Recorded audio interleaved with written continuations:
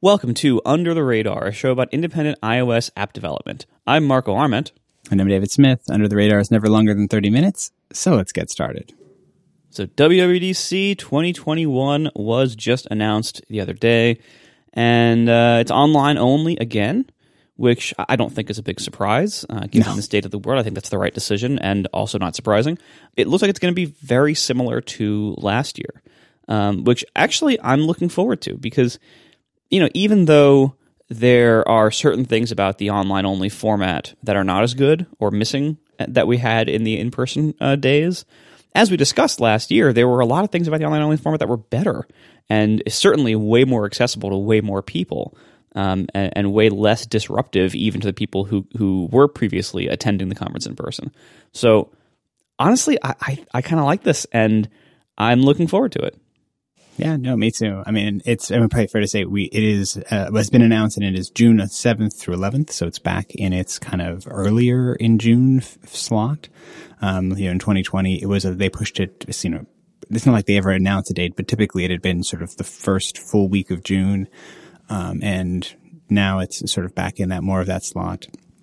And I'm very excited for it. I think I was sort of slightly stealing myself for the reality of having to decide if they had announced an in-person conference, whether I would have gone, whether that, that's a really complicated calculus from, it's sort of the professional and business reasons to be there, but the personal and just general safety reasons. And I'm glad that they didn't sort of cause that to be a choice that we had to make. I think it's the right choice, but, especially given how last year's one went, I think this is the way forward. I think it worked really well. I think it was a very effective tool for communicating what they needed to communicate. And the reasons to have an in-person one are mostly kind of the vague, amorphous, kind of soft things that it's nice to have an in-person thing. It maybe is a bit more noteworthy. It gets a little bit more energy and excitement, but it's also super exclusive and means that the majority of your developer community is not actually getting the prime experience. In their press release for WWDC, they say there's, 28 million developers. And so the 5,000 who are there in person, or maybe it's 10,000 who are in San Jose that day. If you imagine some people go for side conferences or just to be there, it's a tiny, tiny fraction, of the actual developer community. And so having an event that is, online first and online only, I think definitely, it works really well. I think it was very effective, and I'm very excited. Cleared my schedule for that week, and expect to spend a lot of time watching videos, diving into the new stuff, and learning. And it'll be, I think, my 12th WWDC, something like that. I've been since 2009, I think was my first one. So it's just a tradition. My family knows that it's like if it's somewhere in June, there's going to be this week that I just disappear. And previously I would actually disappear and go to California, but now I'll just disappear into my office for the week. And they'll just sort of pass food under the door to me to keep me going. Yeah, I honestly, there's so much about this that works better for me selfishly. I don't have to leave the beach. There's so much about this that I like. And even though I do miss the social interaction, and I do miss being in the auditorium for the keynote and being part of that crowd, that was always fun. But the rest of the week I don't really miss. And the rest of the logistics and spending the obscene amount of money, as you previously noted, it's an Apple Watch a day, basically, something like that, yeah, to stay there. And so you'd be spending thousands of dollars on hotels, thousands of dollars on ticket and flight and everything, and it's just it's so much money, and it's such a big time commitment that it really pushes so many people out. And the the limited capacity, as you mentioned, compared to the size of the developer community, there's no way that can ever be that inclusive, just because of the nature of making people travel at all, let alone to an expensive place like San Jose or San Francisco. So I'm all for the new format, and if I'm honest, I know this is maybe unpopular, but if I'm honest, when and if they ever return to in-person versions of this, I'll be a little bit disappointed to lose this. Yeah, no, and I think that's fair. And I think I saw something that Mark Gurman was saying that their hope is to return to in-person next year.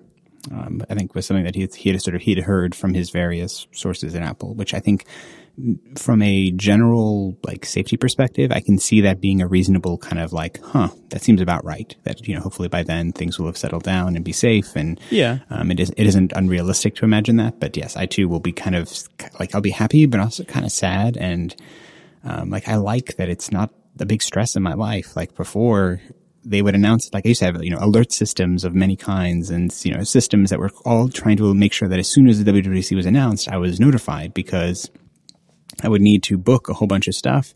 There was times when I also would need to buy a ticket, and thankfully, it's been more like now it's just a lottery, so there's not that pressure. But it definitely was very kind of weird that it was announced. I put it on my calendar, and I just kind of moved on for the rest of the day. Right. It wasn't like, okay, now I go and booking, travel and hotels and all the things that I previously would have to do. It's nice that it's just a thing that I can just add to my calendar and look forward to, and it doesn't have the associated stresses and kind of logistical nightmares that used to be associated with it. Yeah, and I think, and we know now from last year's version of it that this format works. Like, this is successful. It's going to be fine. It's not going to be the same as in person, and we're going to miss the social experiences at the mostly terrible restaurants and bars. We're going to miss hanging out in the very, very expensive hotel's lobby and seeing people here and there. And we're going to miss access to in-person labs, which I do think are very valuable. But all of those things are things that are only applicable to a very small percentage of the developer community. Like when you go and when you have in-person labs and if you try to meet people from the community in hotel bars and stuff, how many of those 20 whatever million developers have access to that? And even if they actually go to the conference, what percentage of those 5,000 or 6,000 people that are there will actually have that kind of interaction? And it's not zero, and that has benefited the two of us quite a lot over the years. Yeah. But it's also not very high. And so what this is doing is kind of it evens out the playing field for a lot of people. And it forces Apple to scale what they're doing to be accessible to more of their developers. From what I heard, the labs were actually pretty accessible last year. Like the online labs, capacity was pretty good, and it was available to a lot of people.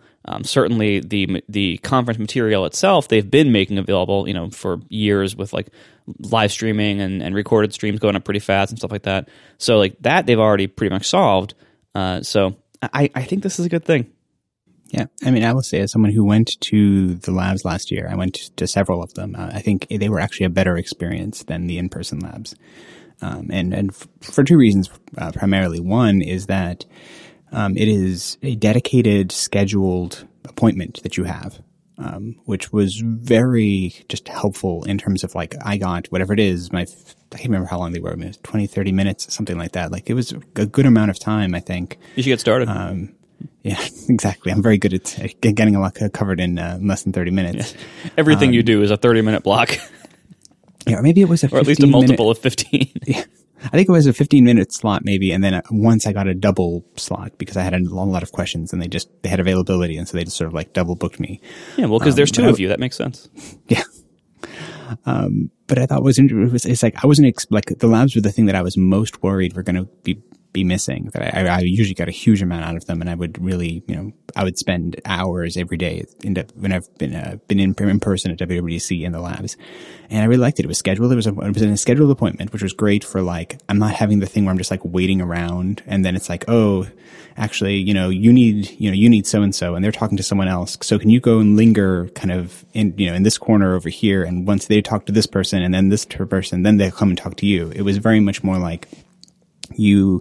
when you make your booking, you put in what your questions are, you put in what you're interested in. And it seemed like every time that I went and had a lab, I was talking to the right person. It was never this sort of situation where, the person who built the thing in ClockKit that I was having problems with or had questions about, I was talking to them, and it was great. And it was very time efficient from that perspective that, usually when I'd go to the labs, it's kind of I would block off, an hour to go and ask I'm going to spend an hour in the labs, and I'm probably actually only spending 15 minutes actually productively engaged with someone, because the rest of it is the waiting around and things. So I love that it was scheduled. And then also I kind of liked that it was like the online format made it much more natural. Like they did screen sharing. I think it was done over WebEx or one of those kind of like corporate it was WebEx things. And it's like I was able to just on my own computer, I shared, if there's a few times I can like share my screen and show them what the problem I'm having or see what it is. And it felt in a weird way, it was better, because it's almost like I'm bringing an Apple engineer into my office and they're looking over my shoulder. And that felt much more natural, and I felt more able to prepare to effectively be useful in a way that like it always felt like I was rushing, and like sometimes I would pull out my laptop and show them things, but even that like it can be kind of a weird and awkward interaction where it's like handing your laptop to someone you don't know. Like it's just weird in a way that it felt much more like here's my code, here's my question, and I was able to get my answers. And so like in some ways, all that's left, I think, that is a benefit of in-person WWDC is the social aspect of it, and like the kind of spectacle part of it. But the actual, like that was labs are the last thing that I thought would be where, would have been, in person they'll be better. And it's like, I think this is better. And it's like, I could imagine a world where,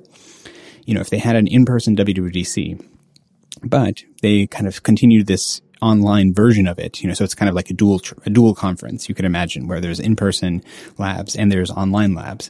I could imagine going to the online labs from my hotel room because I like the feeling and the flow of it better, and I like that it's a scheduled appointment and all of those benefits that mean that it's kind of silly in some ways. But I could imagine being in San Jose, having a labs appointment with some other Apple engineer, sitting in San Jose at their computer, and like all that we're left with is the social part, which is no small thing. It's not like it's nothing, but it's definitely a hard thing to overcome. I mean, even I was thinking how previously they've had some like fitness events in the mornings of WWDC where they'll have like a run or a yoga class or things like that. And it's like, I would be very surprised if this year there is not a Apple Fitness track, like the Apple Fitness Plus videos for WWDC.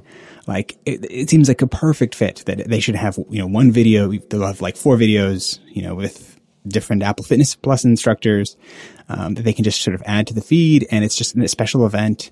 And it's something about, it's like they could totally even replace that part of it, which was kind of fun. And like they have an entire mechanism and thing that they can do to, bring Apple Fitness Plus, and have like little fitness events, as part of it too. So like almost everything can be done online. And if, sort of either approximated or improved by being online. That's a really good idea.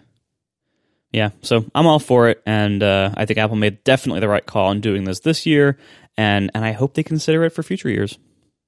Yeah, and it's funny, they're continuing to do their student challenge, which used to be the student scholarship program, where you used to, you'd get a free ticket to WWDC, so it was rather significant in terms of its actual, in terms of the monetary value, whereas now you get a jacket and some pins, which is nice. Certainly is not nothing. And I think obviously the bigger thing you get is kind of the resume builder of, if you were one of the winning, Apple Swift Student Challenge people. And my suspicion is it also puts you on Apple's radar, and there are benefits if you are a student, if you're someone who is eligible to participate in that, to go ahead and do it. And if not even just for the experience of it, of going through kind of that experience and, kind of coming up with a interesting I think you basically build a Swift Playground file that does something cool, and you show that to Apple. And like, that's never going to be a bad thing to have in your resume, or to show a future employer, or even to show Apple. Like I've definitely heard of several people who were hired, or at least offered interviews at Apple after they submitted their student challenges, that they're kind of a way, it's just a way to get on Apple's radar for all the benefits that could potentially have for your life or your career. Yeah, that's pretty cool. Way more than the actual, $60 jacket and pin set. Yeah. I mean, it is much more exclusive. I will give you that. That's true. Previously the jackets were given to, a few thousand people. And now you got to imagine, the people who win these jackets, it's a few hundred people at most, distributed all over the world. So if you do have one of those jackets and that pin, or one of those pin sets, it is much more exclusive, but perhaps not as significant in terms of its monetary value. You can join the tens of people who try to sell WWDC jackets on eBay for $500. Sure. That is always a thing. All right, we are brought to you this week by Spokes, a communications agency. If you have a brilliant idea that'll change the world, Spokes knows that whether you're pitching investors or selling products or services, a compelling story is the difference between your business struggling or thriving. In a crowded market, the best story wins, and Spokes helps you tell your best story. Spokes gives lean and hungry businesses the boost of a full-service media agency at a scale that works for you, communication services within your budget. Their founding team has decades of experience in tech, news, government, public relations, and marketing. They can amplify your story so your business can go to new places. Are you the next college kid who forgets a thumb drive on your way out the door, leading to an idea to sync files in the cloud that will revolutionize the way we use computers, or something like that? Maybe you're probably wearing a WWDC jacket. Whatever you're doing, Spokes will polish and promote your story. Go to spokes.agency/radar21 and mention this podcast for a 25% discount. And Spokes is spelled S-P-O-X. Spokes. So that's spokes.agency, spokes.agency/radar21 and mention this show for a 25% discount. Our thanks to Spokes Agency for their support of this show and all of Relay FM. So what I want to talk about, in addition to the WWDC announcement this week, is a change that I think I'm going to have to make. I'm kind of waffling over how and when to do it in Overcast. The two biggest podcast players in the world are Apple Podcasts by a pretty big margin, followed by Spotify. And Spotify, when they introduced podcast support, I don't know, maybe a year or two ago, whenever that was, they didn't use the word subscribe to talk about the action of adding a podcast to your collection in a way that automatically gives you every new episode. They used the word follow. Now, at that point, every other podcast app used the word subscribe because it was based on RSS feeds and RSS newsreaders that have existed for many, many years. And the terminology used there was always subscribe. And the action was you were subscribing to an RSS feed.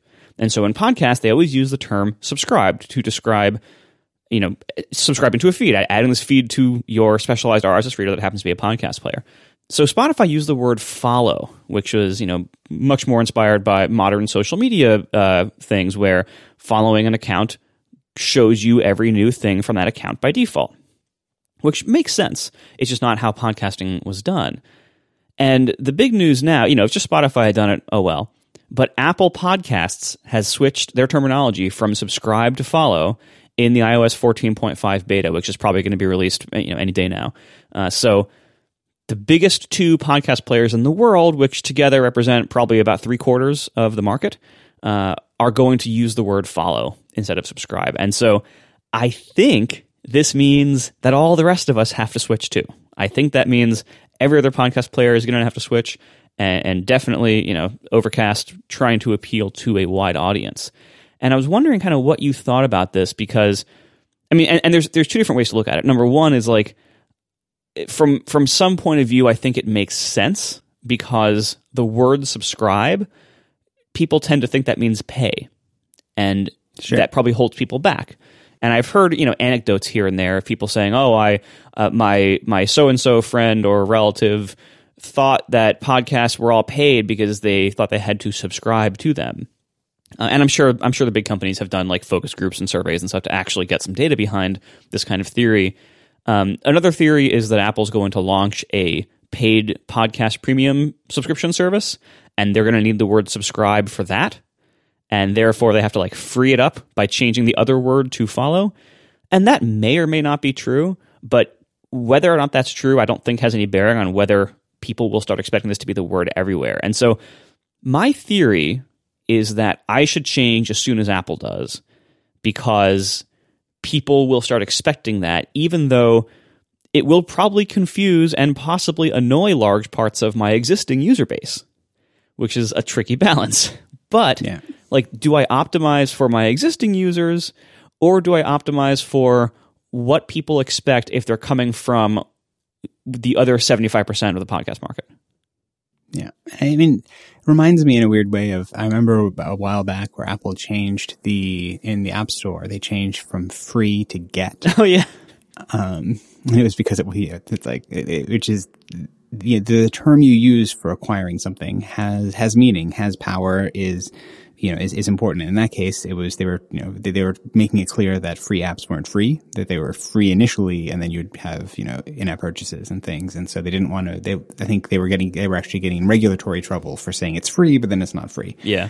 But I think in this case, it is certainly an interesting thing. And I think a lot of it comes down to also just the way that people communicate. Because I think while there is, I'm sure, some confusion about Subscribe costing money, I think of one of the most popular, well, probably the most popular media platform in the world, YouTube, which is constantly full of, like and subscribe. And it's not like and subscribe for money. It's just subscribe.